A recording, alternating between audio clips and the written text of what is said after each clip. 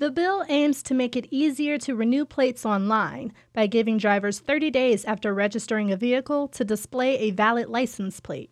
Representative Kurt Vanderwall is the sponsor of the bill. He says motorists renewing online will receive a printable receipt to show proof of registration. Once you go online, you process it.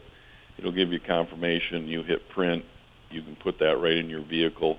As soon as you do that, it's entered into the system, so the police department will actually have that in their system also. Vanderwall says drivers will be required to carry a screenshot or a copy of that receipt until the tags are delivered. The bill now heads to the governor's office. I'm Brianna Tinsley, WDET News.